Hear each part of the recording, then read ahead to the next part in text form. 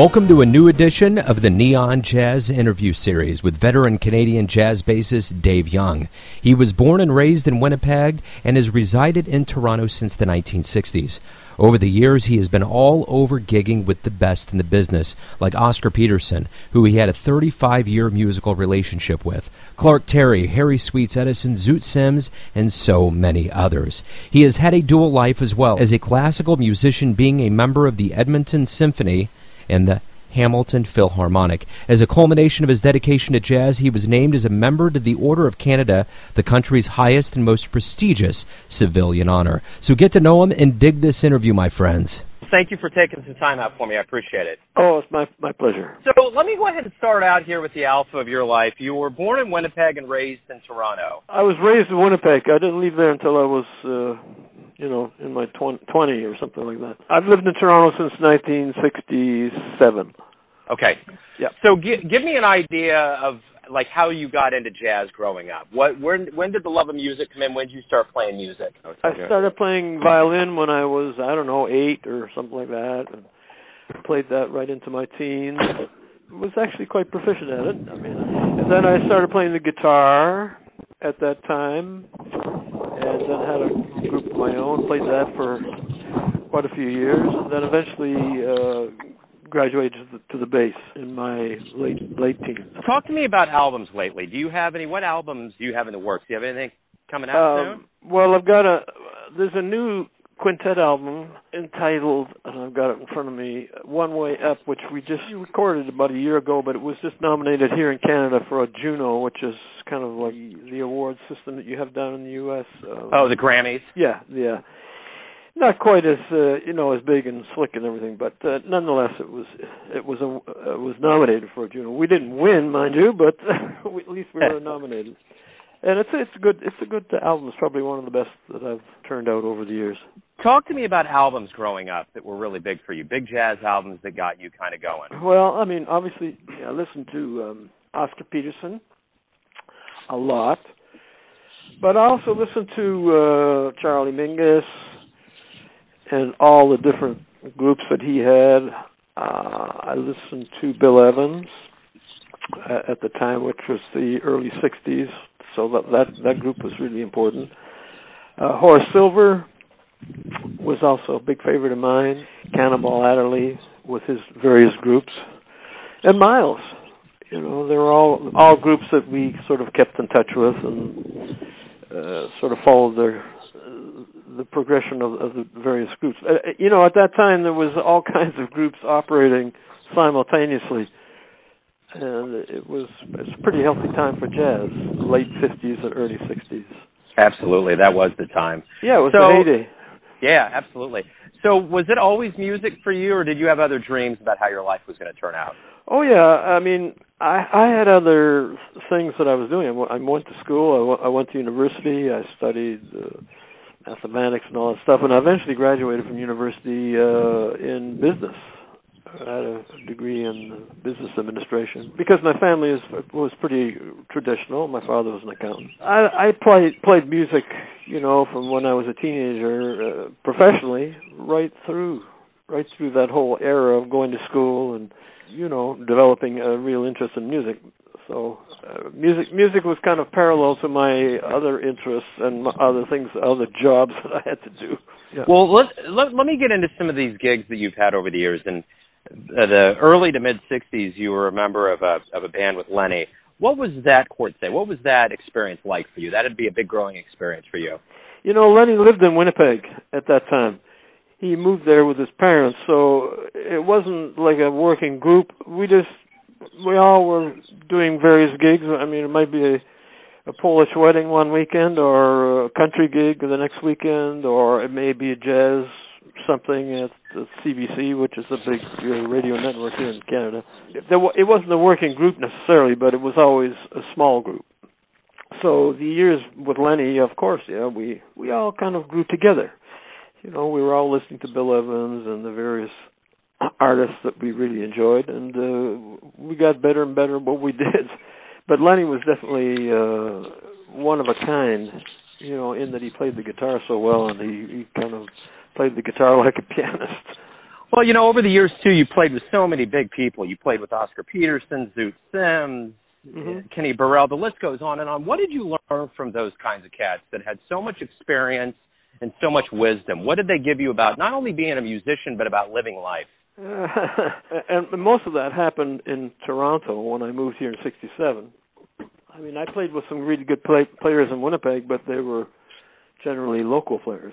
I mean, working with those guys, the top jazz names, you kind of learn their music less from looking at lead sheets and more from actually playing the music with them. So you learned it by ear, and that's probably one of the things that I go on about with students, that I'd rather have them miss a few things when they're trying to learn a tune rather than always being dependent on a lead sheet, because jazz is training our ear, and it's listening to everything that's going on in the group that you're playing with. It's a listening process as opposed to a reading process.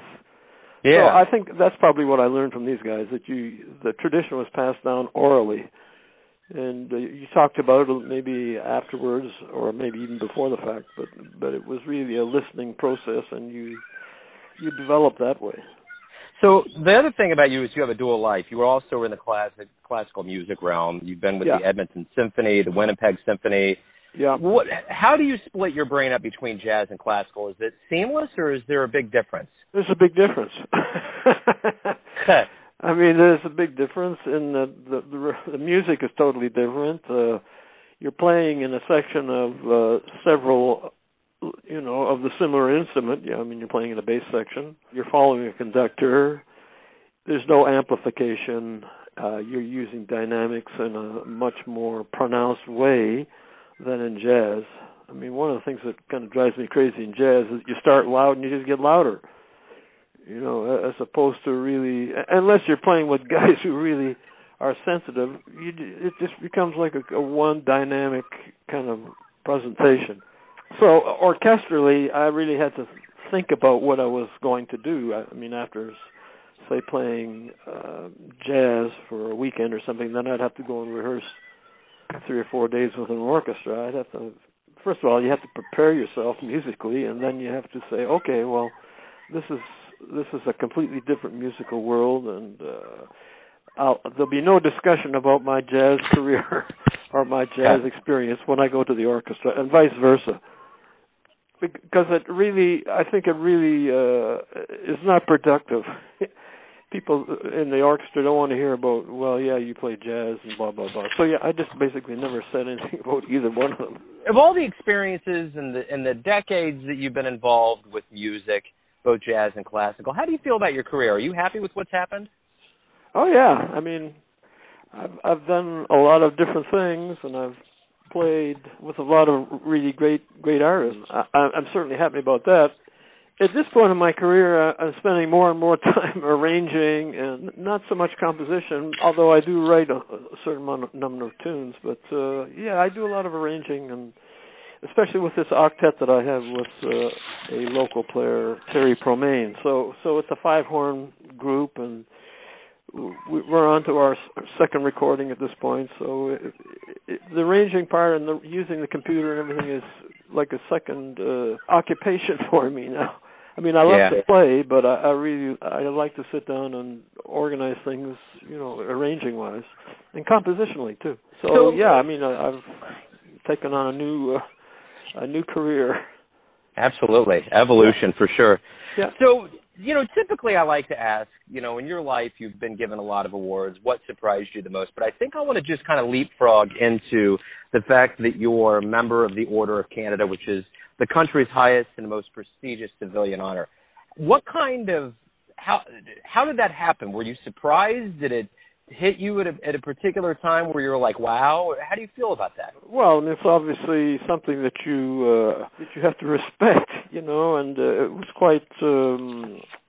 was quite an honor to receive this. I mean, I knew beforehand that there was an application made, but I really didn't think, well, I'm not going to get this award. You have to apply, but once I received it, I thought, well, I guess this recognizes the fact that I've been involved in jazz education, I've been involved in jazz performance, I've done some writing, and I've been involved with a couple of fairly big name jazz performers, and namely Oscar Peterson for this country. He was a big name, and for any country for that matter. Yeah, I was very honored to receive this, and it's really an honor that's only known to a very small percentage of the population. People don't come up and say, "What, I understand you have the Order of Canada." Most people don't even know. Yeah. So, kind of a select honor, so to speak. Yeah. But I mean, I'm certainly I'm well aware of it, and I feel very fortunate to have received it. Clearly, because of this award and a lot of other things that have happened over your career, jazz loves you. But I want to ask you, why do you love jazz? I like jazz because, for me, it's one of the best forms of self-expression that I can have. I'm not a painter. I'm not any kind of an artist in that sense. I'm not a writer of plays or anything. So musically, it allows me to express myself. And I think that's really what the music's all about. It's about you as a person, as an individual, expressing yourself and developing that kind of ability and sound and just the overall way that you express yourself. Because if you don't have your own way of doing it, then I think you're missing the point. In other words, you don't want to be copying somebody forever. It's okay to copy people when you're young and you're being influenced by these various artists, but you want to eventually express yourself artistically and musically. So that's what jazz has given me. It's given me that ability and that technique, so to speak. You've had probably a lot of fan letters. A lot of fans come up to you after shows. What is one of the nicest compliments you've gotten from a fan that you may remember that comes to mind? Oh, boy. If people come up and say, your music really affects me, your music emotionally sends a strong message, well, then I'm very happy. If people say, well, I'm not crazy about what you're doing currently, I say, well, it's all part of the process. It's the evolutionary process. I mean, we may be playing some music that is not understood maybe as much as playing Duke Ellington, but every musician has to go through different stages. And I've always been a real champion of Mingus and Eric Dolphy and actually before that Ornette Coleman and all the kind of more freer musicians, more freer attitudes towards music. So I've always dabbled in that, but I'm not known for it. So if I take a group and we're improvising, in a pretty loose fashion, people go, "Wow, what happened? Where's the traditional music?" I said, "Well, this is all part of the tradition." People they keep you honest, but they also have to understand that it's an evolutionary process, and they have to evolve too. As listeners. Yeah. You've played with a lot of musicians over the years, so I want to kind of ask you this. Is there anybody out there that you would like to play with that you haven't played with yet? Anybody on your radar that you would love to jam with or gig with? Quite a few New York drummers and a few New York piano players that I would like to play with, but I've basically performed with a lot of people that I really enjoy. Kenny Barron and Cedar Walton and Tommy Flanagan, Hank Jones, all those pianists. Those guys I've recorded with. So I've really accomplished some of my dreams in that sense. But I don't know. There's a lot of young players that I would be very happy to make music with. But, we don't travel in the same circle. So I just listen to their music on, CD or wherever, go to YouTube and think, well, if we ever meet, then we'll be able to play music together. But I don't have a list of guys that I really want to record with at this point. Yeah. So let me ask you this. Everyone has a version of who you are, your family, your friends, your fans, business associates. But who do you think you are? When you wake up, who are you? Well, I mean, I'm a musician that's the first description you have to. I mean, I'm a musician who really believes that the music's the way of communicating and showing the world that we can all get along. I mean, I really believe that music and the way jazz musicians especially treat the music, they all get up there together and they play this music a lot of the time with very little preparation. You know, you have a repertoire and you're able to create this music on very little notice. So I think it's kind of it's kind of an example we should present to people who seem to be having difficulty getting along.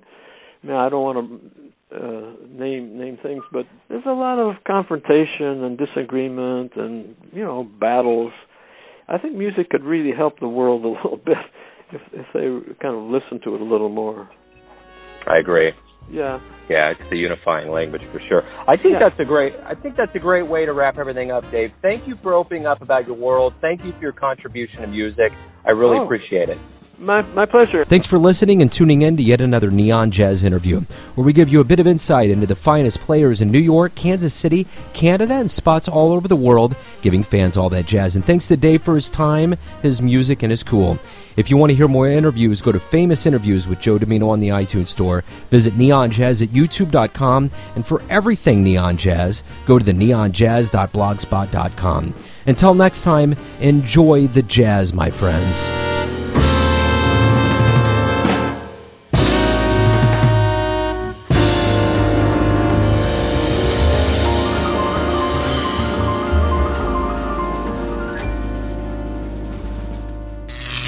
Neon Jazz.